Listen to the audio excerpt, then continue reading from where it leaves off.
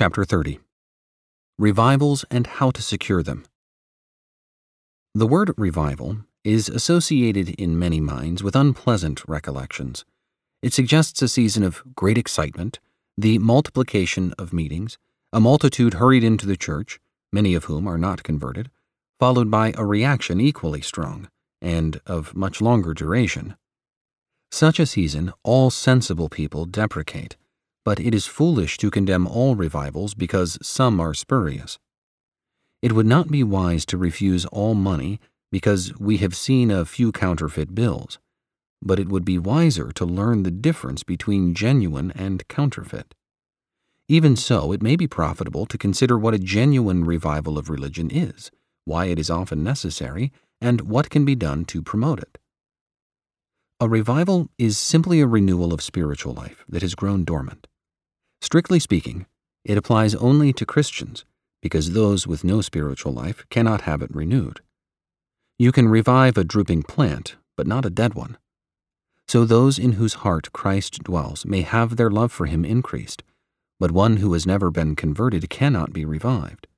However, when Christians are revived, the unsaved are sure to be converted, though this is by no means the principal benefit. That the Spirit does move upon a church or community at times in an unusual manner cannot be denied. In place of apathy and indifference, we see attention and interest.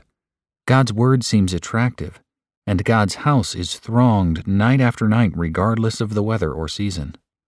Old feuds are forgotten, old enemies are reconciled, and everybody feels that they ought to settle up with God and man, whether it involves a hearty confession, the paying of a debt, or the restoration of that which has been wrongfully taken. The atmosphere is favorable to the confession of Christ, and those who have long felt it to be their duty are now emboldened to do it.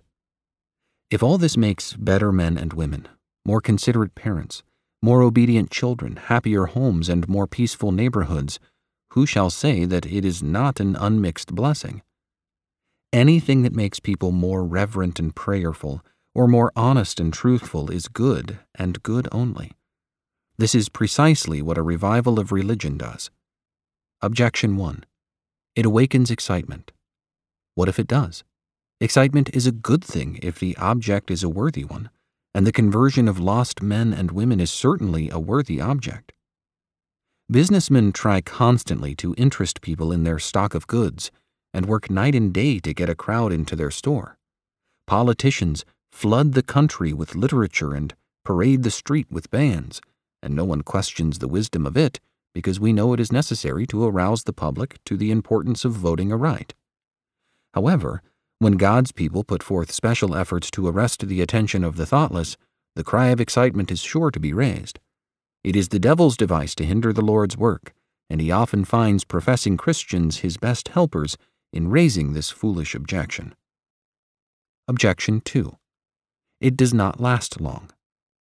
That may be true in some cases, but the merchant does not stop advertising his business because he knows the boom will not last long, nor does the politician, though he knows the campaign will be short. It is not to be expected that special meetings will continue for many weeks, but if the work is genuine, the results will abide for years. The Reformation lasted only a few years, but Europe and the whole world feel its effects to this hour. Pentecost lasted but a day, but in that day, it changed the whole face of the world religiously.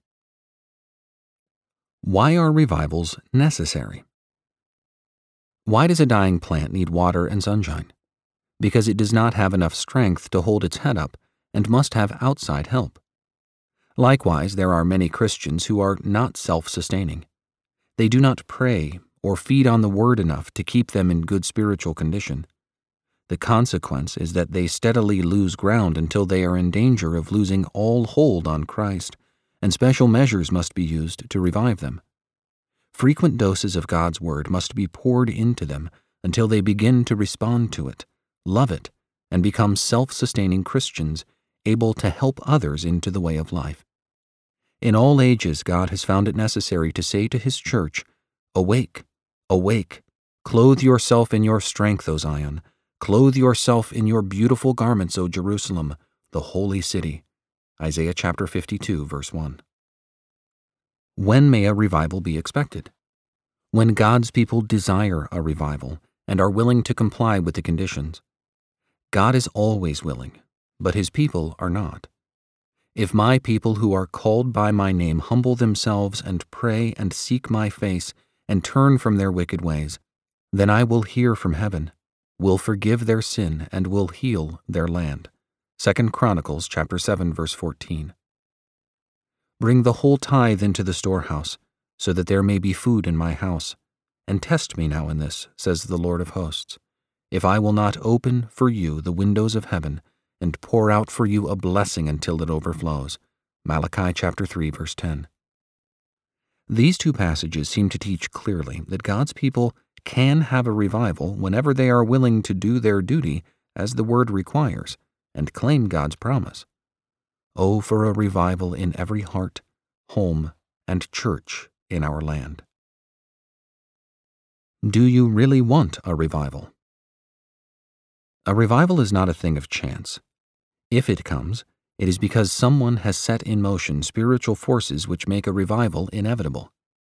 On one occasion, when Dr. Lyman Beecher was pastor at Litchfield, Connecticut, a remarkable work of grace occurred. Its coming was sudden and unexpected. There had been no extra meetings, nor were there any indications of special interest, such as usually precede an outpouring of the Spirit. No one could account for this strange manifestation of divine power. When the interest had somewhat subsided, Dr. Beecher began to take up his pastoral work again and called, among other places, at the house of a sick man who lived on the outskirts of the parish. The shut-in asked many questions about the revival and the various people who had been converted, and then told his pastor the following story. He said that as he lay on his bed, he had felt greatly depressed at the thought of his utter uselessness. Finally, it occurred to him that he could at least pray for people if he could not visit and talk with them. He began to pray for his next-door neighbor, then the next house, and the next, until he had prayed his way to the end of the street, taking in every family and praying for every individual so far as he knew them. Then he took another street and another, until he prayed his way all through the parish. Then he began again, and prayed his way through the parish a second time. Then came the revival, which he was expecting, but which the church and pastor had no intimation of, and for which, indeed, they do not appear to have been responsible. When Dr. Beecher heard that story, he said, "Now I know where that revival had its earthly origin.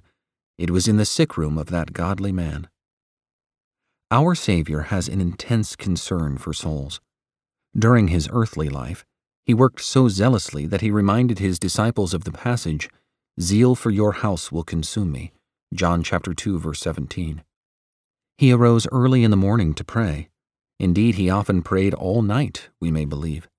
He wept over Jerusalem. He even sweat blood under the crushing weight of his personal responsibility. Christ expects his church to share this concern for souls with him. The church is the bride of Christ and the mother of God's children. A husband and wife ought to think alike and feel alike. Their interests are identical, and their hearts should throb as one. Unless the bride of Christ shares with her Lord in this concern for souls, no spiritual children will be born, for children are not born of one parent in either the natural or the spiritual world. Indeed, it would be a calamity if children should be born under such conditions. You might as well put a babe in the arms of a dead mother as to put converts into the care of a cold, unsympathizing church. Those with experience know that the hardest thing to accomplish in revival work is to secure a favorable atmosphere for the new birth. After that, the work is very easy. On the other hand, where there is a real concern for souls, conversions will occur. A wife in England resolved to pray for her husband's conversion every day for a year. At the end of that period, he was apparently as far from Christ as ever. She decided that she would try it 6 months longer. At the end of that time, her husband was still indifferent. She was discouraged and thought she might as well give up. However, when she faced the question of giving up as lost the one whom God had manifestly entrusted to her spiritual care, she said to herself, "No, I will never give him up. I will pray for him as long as I live."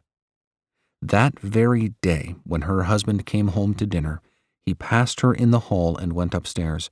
She waited for him until she became alarmed, and then went up to his room. There was her husband on his knees, crying to God for mercy. He became an earnest Christian worker.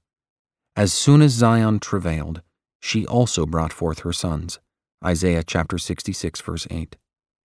Let us not look for the 20th century revival until we have become revived ourselves, for conviction of sin will not come to others until a concern for souls has come to us.